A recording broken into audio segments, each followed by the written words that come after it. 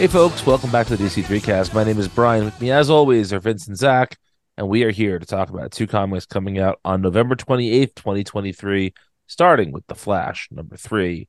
This is written by Si Spurrier, illustrated by Mike Deodato Jr. We had checked in on the first issue of this, and I think all of us wound up coming away from it higher than we anticipated.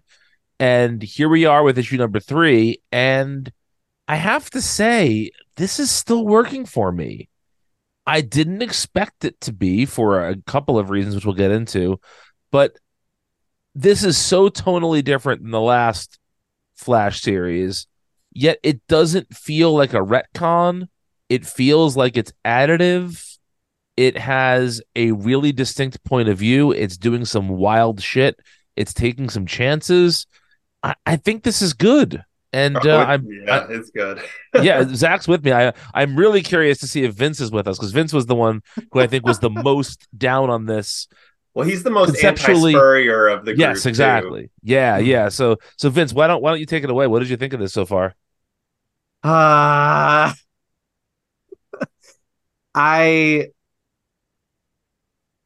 wanted to like this more than I did. And I'm not out yet on this run because I think the ideas that are here are very good. But now I think it's spinning its wheels a little bit. And this issue was a lot of the Flash getting dragged through wacky temporal / dimensional anomaly after another, and it didn't all add up to much. Now I love some of the imagery, and I don't just mean the way that it's drawn. Like I love the imagery and the visual idea of the gallery of statues that Wally finds himself in at that one point. I love the way some of this trans-dimensional stuff is depicted visually. I love the idea of it. It's just, a lot of this is Wally going through something, going, I don't really understand what's happening, and then another character trying to explain it, except not really. Like the issue starts out with Michael Holt saying like, well, Wally says, oh, this is spooky Speed Force stuff. And then Michael Holt tries to explain it in a more scientific way. And he says, think of it as gravity for math, solutions clumping together like nebulae forming stars. Or like the energies that give you your powers forming patterns that we're too primitive to perceive. And then Wally goes, spooky Speed Force stuff, called it, That, I like that in theory because it purports to explain what we're seeing in a way that like pseudo-scientifically makes sense. But if you don't care to try to understand it or read too far into it, you can just say, okay, it's spooky Speed Force stuff. And Wally is telling the reader, like, it's okay to just think of it that way. But then you go through this. Sorry, what were you going to say? Well, I was just going to say, just on that point before we move on, like the stuff that like Mr. Terrific is saying is like textbook Spurrier dialogue, which like it's like the side of Spurrier, like it doesn't bother me that much, but I do think it's like a little superfluous and silly, and so I think it's like funny that he is basically like the mouthpiece for Spurrier, and then Wally is like the mouthpiece for everyone, like the reader essentially. It's like, this doesn't matter, like, yes.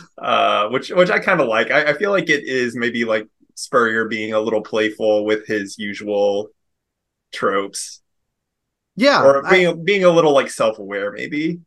I totally agree. And that part I liked. And then it goes on to Max Mercury showing up, playing the role of he's playing more of like a spiritual guru. But that's always the Max Mercury role. No, I know. I'm okay. Sorry. I thought you were saying that felt like out of character or something. No, not at all. Not at all. I'm just saying, like, I'm just saying he comes in and he's playing that role, but he's very much doing the same. He's doing this thing where Wally is like experiencing um this like sideways reality, they describe it as. And Sideways? It's a jump. It's a jump sideways. It is. What do they call it in Lost? Does it flash sideways? Flash Flash sideways. sideways. Get out of here, you assholes. Um, so so yeah, Wally says it's like we accelerated sideways, you know, and they're experiencing this stuff, and Wally is trying to figure out what's going on, and Max is trying to explain it in some very like flowery way, and the whole issue is just that, and we're not getting anywhere. Like I'm not, as a reader, I'm not any closer to understanding what's going on at the end of this issue than I was at the beginning. And that kind of bugged me. Like I said, I'm not out. It's just that a whole issue of this stuff, I didn't get anything out of it. I don't. I'm interested to see what you guys got out of it, because to me it was just wacky thing after wacky thing happening and not really getting any closer to a point. The first thing I want to say, and then I want to let Zach talk for a minute, is that you're basically describing how I felt about a lot of the Morrison comics we've read. And I'm both vindicated and frustrated by hearing you talk about it. Patreon.com/DC3cast. Well, I give Morrison I will admit this. I give Morrison a far bigger benefit of the doubt than I do Spurrier. So I'll just say it. All right. Zach, what do you think about this? I think it's just awesome. Like I think it can be a little overwritten at times, but I just think that Spurrier is just going for it in such a commendable way, and like the vibes are just off the chart. The like I know that this is like billed as cosmic horror, and I kind of think that term gets overused and diluted to the point that it like almost means nothing. But I felt it in this, like, and I felt it throughout this run, and the part where um the part where Wally and Max are like in that sideways place, and they just start seeing this like I don't even like how to describe it, this this like Guts. atomic stampede coming at them, and they're like we've got to get out of here, we've got to get out of here. And then they realize when they get out that it was Bart, and then they start the implications of that, and like what they are doing to like the fabric of reality when they run is like such an interesting idea. And then like later where they go to that weird place with all of the like the limbo for speedsters basically, like, and those weird red guys show up again, who are like so well designed. It's just like I don't, and like I when bad stuff happens to heroes in comics, like I'm trained to like not care about it at all, but like I legitimately like felt a little bit when Max got trapped, even though I know he's going to be fine. But it was just like it was such a well written moment. Yeah, I don't know. This is just really doing it for me, and even the Deodato art is doing it for me in a way that I didn't expect it to. Yeah, that is one point I did want to make. I feel like there is the cosmic horror thing is a good call, Zach. I feel like there is a sense of dread that permeates this book that is really hard to do in comics. Mm-hmm. One of my favorite things about horror movies, which I've talked about again at patreon.com/DC3cast, is a good horror movie to me. From the second the opening credits start, it sets a tone for you. And I just love hanging out in that tone for a while. And I feel like this book did a very commendable job of setting up a tone pretty quickly and sticking with it. I mean, the there are moments of levity here, obviously. There are moments of heart here, but to me, it all starts and ends with that cosmic horror element. And I really enjoy what the book is doing in that sense. I thought the Max stuff worked really well here. I thought that the almost every bit of dialogue that came from Wally verged on obnoxious. Like Vince was saying, the sort of like I said, spooky science stuff, whatever. Like all that stuff, I think could have been annoying in lesser hands, or maybe by issue 5, I'll be tired of this shit by that point. But for right now, it's still working for me. I love using the Speed Force as this sort of scary place, as this mystery, because we've seen the Speed Force, like even in stories where the Speed Force is supposed to be somewhat malevolent or at least mysterious. I've never had a visceral, sort of emotional, scared reaction to traveling within the Speed Force in a comic. And this book does a good job of making the Speed Force, or wherever Wally is going to, or whatever, he's skipping out of time, whatever. Like those places are legitimately frightening. And it's, again, I didn't want a horror Flash story, but I'm really happy with what we're getting. And the Deodato art, I mean, look, does he still do the Uncanny Valley stuff? Yes. Is his stuff still at times a little bit too perfectly posed? Yes. But because shit like, being thrown through these weird time loops and all that is happening, it somewhat forces him out of the patterns that I don't like in Deodato's art. I would say that there are specific panels that are every bit as not my thing as anything Deodato's ever done.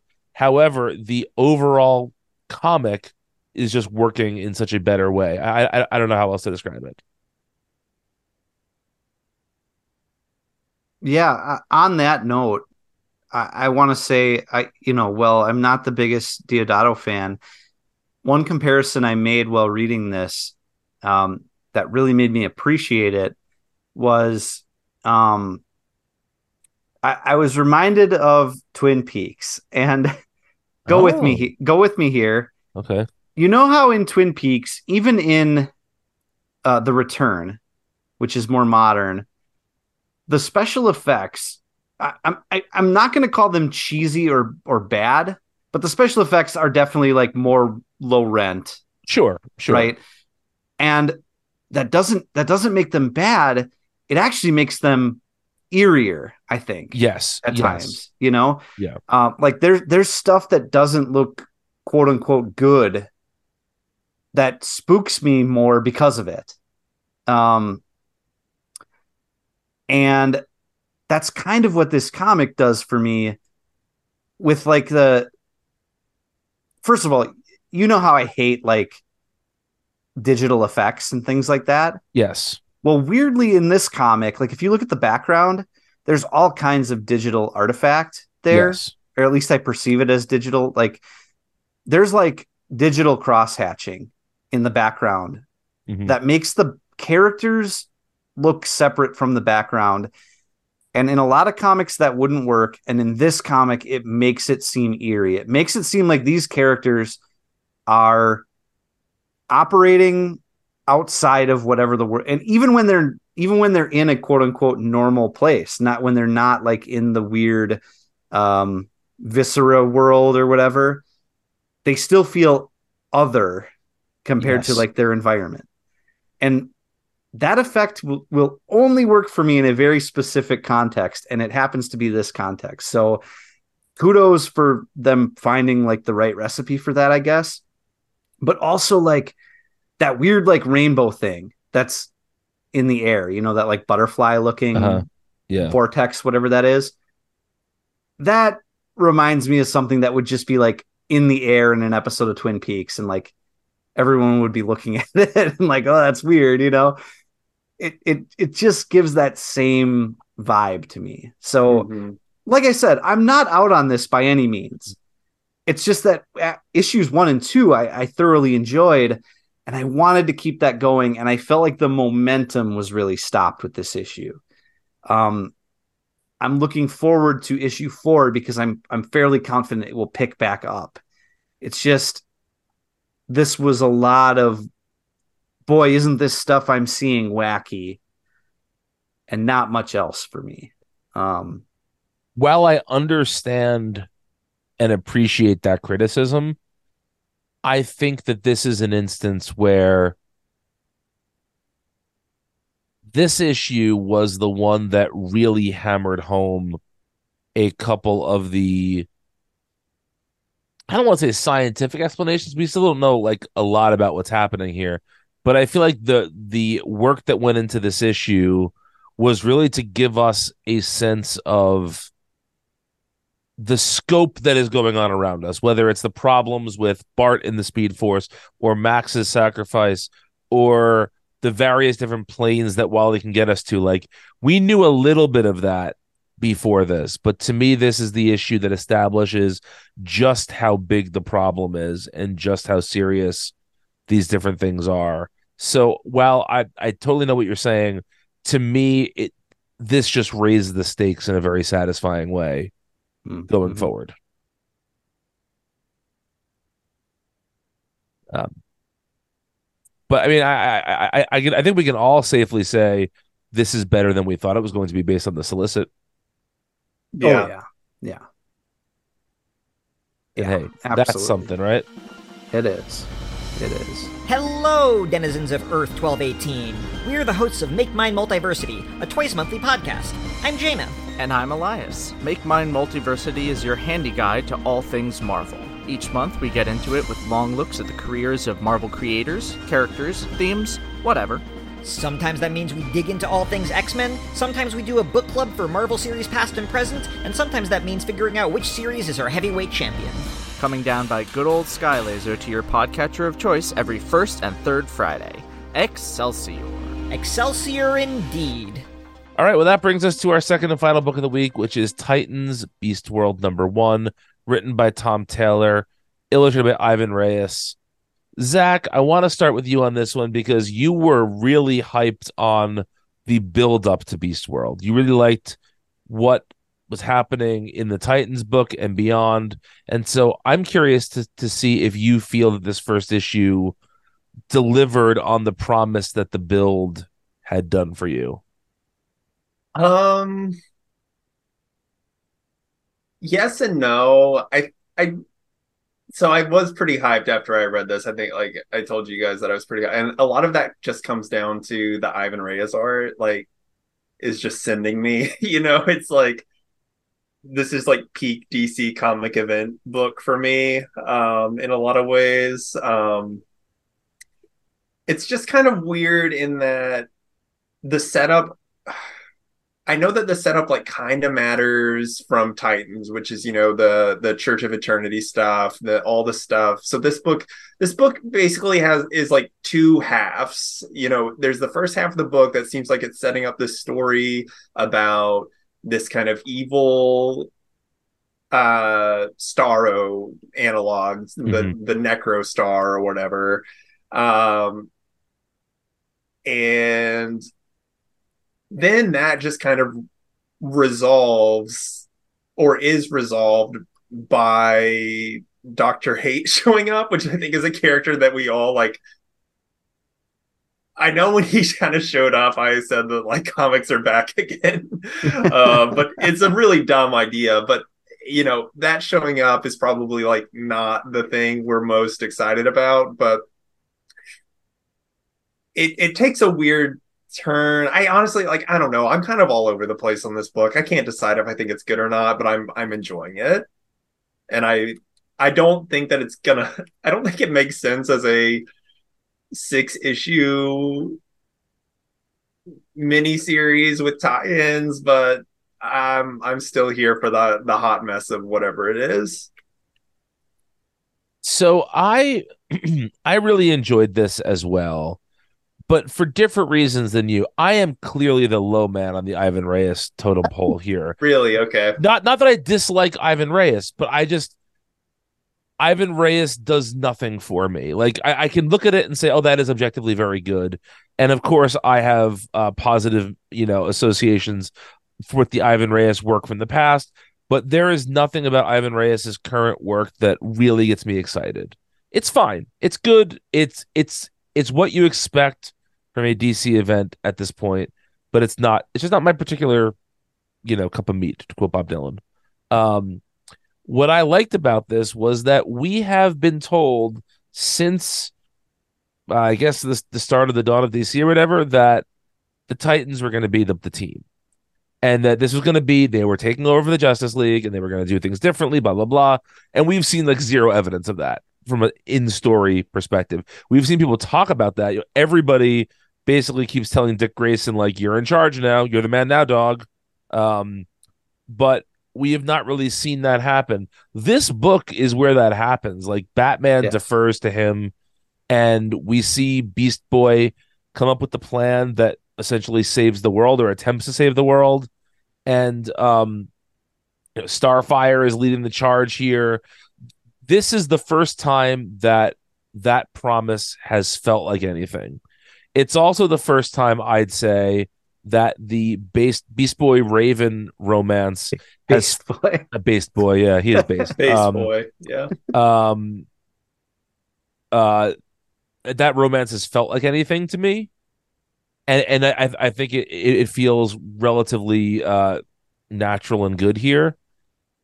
I also like the fact that, I guess Brother Blood / the whatever the fuck his actual name is, like, I guess that Brother Eternity, you mean? Brother Eternity, yeah.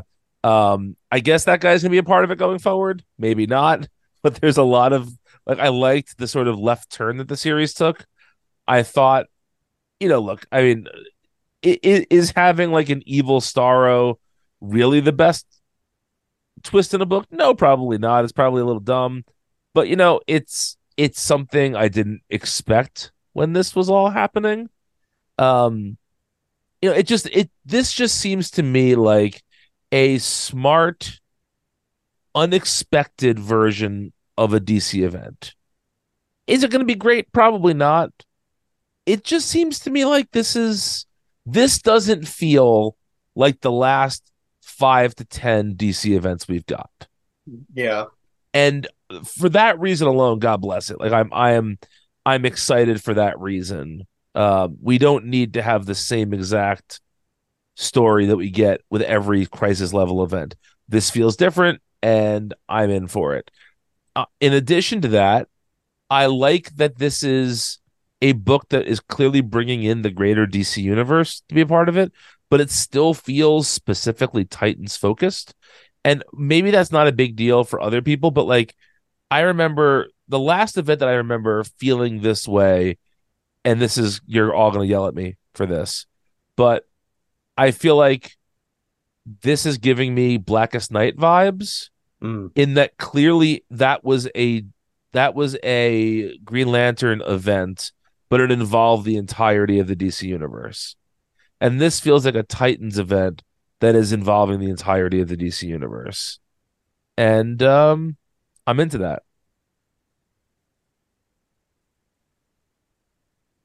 Yeah. Yeah. Vince, talk to us. Yeah. Yes, I agree with everything you said. One of my favorite things about this is that it starts out with an all hands on deck mission that really had nothing to do with Beast World, right? Like, Beast World is a consequence of the way that they dealt with the threat that kicks this book off, right? And it reminds me in that way of like well, I don't have any particular event that I can point to, but it reminds me of a more classic event, classic style event. Like you said, Brian, this doesn't feel like the last several events we've had. It feels like more organic in some ways. Yes, agreed. Yeah. That's kind of crazy to say. That makes it, I mean, it's an event book nonetheless. It kind of feels stupid to say like it's more organic than any other event, but it kind of is. It spins out of stuff that the Titans have been dealing with. It's a consequence of Beast Boy's actions to solve this other problem they had, and now it's going to take over this book, and there's going to be all these different tie-ins or whatever, or one shots, whatever they are. It just feels more natural somehow. That's crazy to say, but like just the way that Taylor set it up is more natural than a lot of the recent books we've gotten. It kind of zigs when you think it's going to zag in that way. Mm-hmm. So I like that. I love that it's all hands on deck in the Titans Tower. That one scene of kind of all the heroes gathered together, and you see, I'm trying to get to it right now. You see like everybody in the tower, and is it Dick who's speaking? Or it's Corey. It's Corey who's speaking, and everybody is kind of like laid out in front of her in the tower. It reminded me so much of the scene where they're in the Monitor's tower in Crisis. Yep. Or the satellite or whatever it is, mm-hmm. spaceship. And Superman is kind of like holding court and kind of like explaining to everybody what the plan's going to be. It finally does give the Titans that feel like everybody's deferring to them. They're in the lead. They're going to handle this. And the entire rest of the DCU is there. It is finally making good on something that has been teased for so long. And I feel like that's been DC's biggest problem in the post Infinite Frontier landscape, right? It's teasing what the story is and then taking forever to get to it. Mm-hmm. I feel like this is not the only book that's happened in, right? Like I feel like there have been things that have been teased like a year or more ago that we're just coming around to now. And that's great if the stuff that leads up to it is kind of like an on-ramp, but it really hasn't been, aside from this Titans book.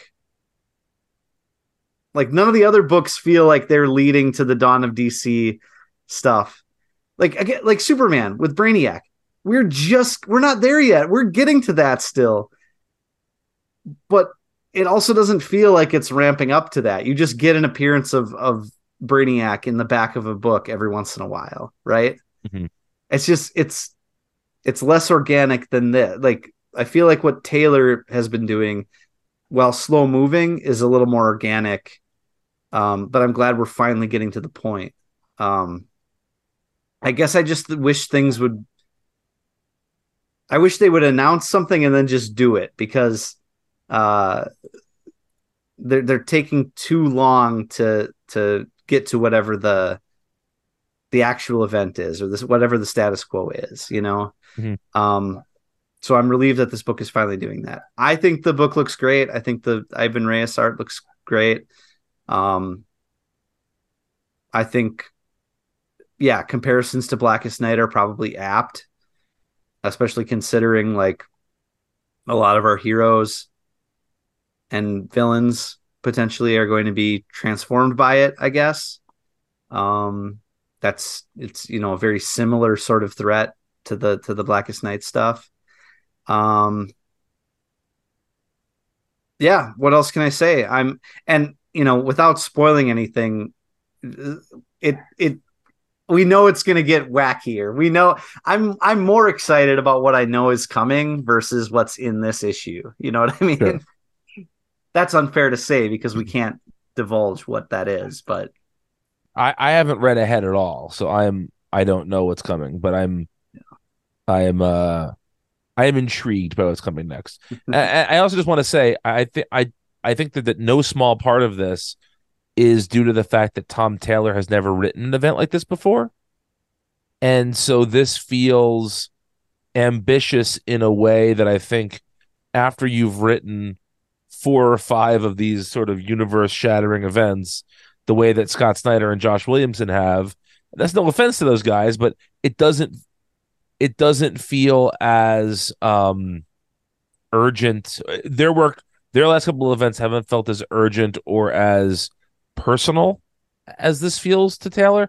And I know it's hard to talk about an Evil Starro story as feeling personal, but it feels like these characters are just, they're experiencing things that have real consequences. I mean, the whole transformation that Beast Boy goes through, and we sort of see it beat by beat, how first he is just, he is becoming a whale so that he can use the bigger brain, and then he's splitting himself up. Like, all that stuff feels really momentous to Beast Boy. And if you've been reading Taylor writing Beast Boy for the last 6 months, it feels sufficiently grand and epic for this sequence. And it's really nice to see that. It's really nice to see a story that feels that again, personal is the wrong word to the writer, but I think you both understand what I'm trying to say. Yeah, I think so. I think well, one of my problems with the last couple of events too is that there was no real personality to them. I felt like the threat was the threat, and it was all about just dispatching the threat. Whereas this has something of an emotional core to it, that has been built up by Taylor's Titans as well. Mm-hmm. The stuff with Beast Boy and Raven is ringing true to me right now, so it's working for me. Yeah. All right. I should have warned you beforehand. I got it. I have it up. I'm a good boy this week. Good boy. Tell us what's coming out next week. Batman 140, Batman / Santa Claus, Silent Night #1. We're reading that, aren't we? Yeah, Jeff Parker, we are. Birds of Prey #4, Blue Beetle #4, Fire and Ice, Welcome to Smallville #4, Poison Ivy 17, Shazam #6, Superman 78, The Metal Curtain #2, Titans Beast World, Waller Rising #1, and Titans Beast World. Oh, Titans Beast World, Waller Rising, and Titans Beast World Tour Metropolis #1. Sorry, I got thrown off by the tour thing, but I forgot that the ones that are like named after the cities have tour in the title. Yes. Yeah. So we'll read both those Beast World books, I assume, and if we want to read Silent Night, I would do that too. Yeah, that sounds like a good plan to me. Well, thanks for listening, folks. Go to DC3cast.com for more. Please become our patrons. We would greatly appreciate that. And we'll talk to you soon. Bye-bye. Honestly, I think the last hip-hop album that I really liked was Life of Pablo. Jesus is King. Yeah, no, gosh, fuck you guys. No, I liked Donda. Oops.